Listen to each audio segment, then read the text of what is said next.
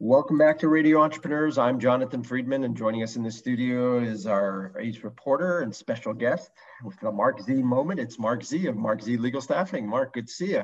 John, great to see you. Great to be here. Always a pleasure. You're going to bring us something topical for people to think about. What's that today? Well, I thought we would talk about the use of virtual platforms post returning to the office. And when I say returning to the office, as you know, John, I think it's 85 to 90% of people right now outside of retail and restaurants and retail-related industries are working from home. And a small segment of the population is going into work, but not full-time. So it's a huge industry too, as companies assess what they want to do. And one of the areas are, how are we going to use virtual technology? Well, and is it here to stay? And the answer is yes. Zoom and GoToMeeting and Join Me and HD Meeting and all the platforms. And right, GoToMeeting and Cisco, those are all platforms that will continue, and they will continue to be used in different ways. And that's something that firms are saying we're not going to get rid of. And how are they going to use them, and what way are they going to use them? So the answer is, like you and I were talking about, you had a great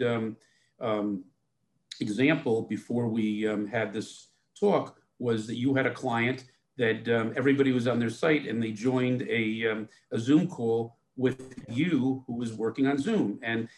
And that's what a lot of employers are thinking for meetings. And then not only that, networking in terms of presentations to organizations that are farther away. Organizations, law firms, and companies are saying, we can use these virtual platforms now for these basic meetings where we would normally have traveled. Courts are going to be using, continue to use the virtual platforms for maybe mediation, maybe introductory motions. So what that's going to do is it's going to save time in terms of pushing cases out. It's going to save time in terms of the bills for clients, and it's going to make things more efficient for attorneys. So it's interesting because there's a certain efficiency to it, yet you lose that personal touch, you lose that ability. I talked to an attorney last week who said you sort of lose the ability to get the full body language, a number of the variables. So it's fascinating in terms of companies and firms looking at it as a sort of hybrid model, if you will. But I wonder, certainly efficiency and time and cost, if you don't have to spend an hour driving to a venue and you can jump on and jump off and jump to the next thing. But are we going to see a loss in terms of connectedness within those organizations and the culture? So there's a trade-off to anything, of course. Well, I think the whole idea is to take this new way of thinking and integrate it with your past way of thinking that worked out well. So for example, one of the things, as you know, I mean, when you and I have had meetings in person before, I could see your body language, but they talk about gaze on the and attention in terms of meetings. In terms of virtual meetings, I think they're talking about after 30 to 40 minutes, you lose the attention of the person. People are also, what are people doing while they're talking to you? In other meetings, as you know, and in-person meetings, we always had people that were doing certain things, particularly people you and I know very well. But that's another story. The point of it is you want to make sure you use the virtual platform more effectively now that you have the live platform.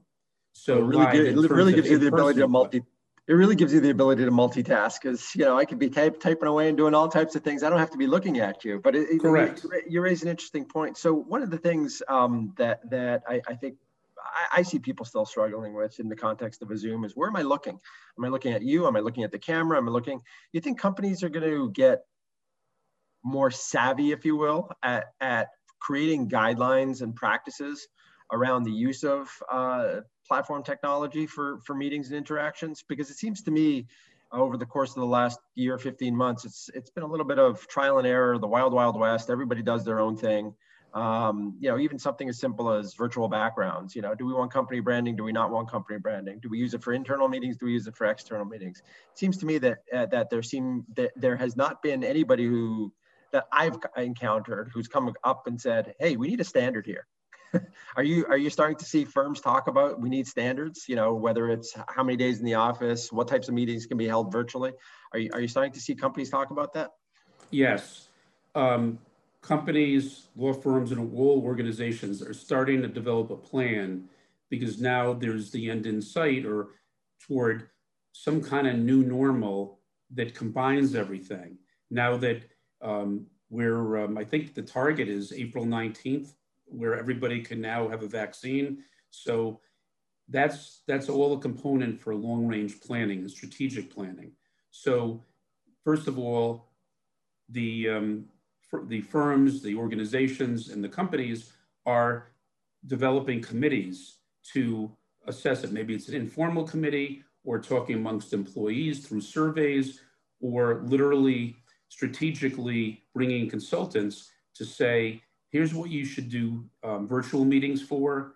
Here's what the rules should be in a virtual meeting, aka remote meeting, and here's what should be done in person. And then guidelines in terms of making it effective. What's interesting, I was reading an article that was put out by the Association of Legal Administrators. There was a Harvard law article, I mean, not a Harvard law, but it was on I think the Harvard Review. And they talked about even the 30 to 40 minutes when things continue to go in the virtual meetings, have somebody, one of the things that's been talked about, and you've been on these meetings like me, people dominate the conversation. People don't get a chance to talk, and people go on and on unfiltered. And so they talk about a court jester, so to speak, like they used to use with court jesters in the medieval times, when court jesters are obviously very, very funny, good sense of humor. But the other role that court jesters have that people don't know is they were able to nudge things in a fun way. So if somebody was talking too much, nudge Stop them. your blabber. Right, like too much or whatever, and make it fun to not hurt the person's feelings or have this negative reaction, but at the same time push them on. So they talk about, for example, on a virtual platform, start putting little emojis up, like to get to everybody, so that person would get the message in a nice way. But something to police in appointing somebody who's on the virtual platform that might enjoy and get a kick out of it. And actually, they talk about how this person could be somebody who normally tunes out, and now they'll tune in more because they've got a role. They have a role and responsibility. No, it's interesting that you say that, because I think there's a lot of cases where you change the platform, yet the objective is the same, and suddenly all decorum and all rules go out the window. If your organization uses, like, for example, Robert's Rules of Order, why would you change that? Because it's a virtual platform. It's the same practices should be employed. But I think as we've gotten into whatever this new normal is, I think people are like, well, we're reinventing. And there's not necessarily the need to reinvent in a lot of ways. If you had good, effective meetings before, you can do those same types of things,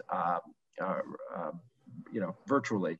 I'm fascinated by the courts and things of that nature. I've heard from various attorneys that they find obviously very efficient, because things tend to be locked into times versus historically in a lot of matters. If you're on a docket, you're there at 2 o'clock and you could sit there for 3 hours until your case is heard. Whereas now they give you a 15-minute window and you better be there, type of thing. So I think, it's driving efficiency in some realms. But I think the real challenge is how companies use it and communicating. A big part of communicating. I've been in a couple of situations where there've been live meetings, face-to-face meetings, and 2 or 3 of the participants in a large group didn't show up because they thought it was virtual. And so, they're sort of, wow, I didn't know we were meeting in person. So, you get into situations like that where communication is key and making sure that the whole team is on the same page. Correct. Communication is key, John.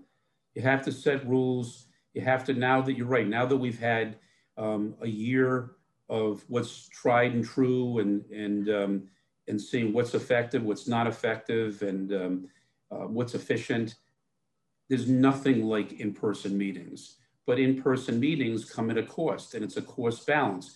If it's something that's really, really important, then that should be addressed in person. And it's just like the difference between texting and having a conversation. You can text about laundry lists or setting up meetings or setting up a phone call, but there's nothing like an in-person conversation. Now, unfortunately, during the last year, a lot of in-person conversations have had to be by Zoom. And in the interviewing, as we've talked about, in the interviewing world, that the Zooms have the Zoom, the other GoToMeeting, the other virtual platforms, those have been used effectively. I'll tell you what's interesting. I was at a Boston Bar Association event recently. They had speed networking for employment, and then they had virtual tables that people would be at. It's really interesting what technology does. Technology does a lot of wonderful things, but when you come to in person, there's some things that should be in person, and there's some things that should be done remotely, virtually, for efficiency's sake. Absolutely, and it's interesting that you note, I've noticed an uptick in advertising, television advertising in particular, from a number of these platform providers. I hadn't seen a Cisco commercial in a long time. I've seen some recently, for example, talking about their virtual platforms, et cetera. So I think it's here to stay. And companies better get it right. Organizations better get it right. Marc Z, always bringing us topical information and interesting stuff, our reporter from the field. Why don't you tell people how to get in touch with you, Marc, if they want to talk further? Thanks, John. Well, first of all, just Google Marc Z, M-A-R-C and the letter Z, and we'll come up, or marczlegal.com, MARCZLEGAL.com, or 617-338-1300. I was going to say, you're probably up there in the Google rankings with Gonzaga. Where is G? And Gonzaga comes up. It's just like Marc Z. You probably, type in the Z and there you are. Well, we try. We're doing our best. Excellent. This has been a Marc Z moment on Radio Entrepreneurs, and we'll be right back with another segment on Radio Entrepreneurs.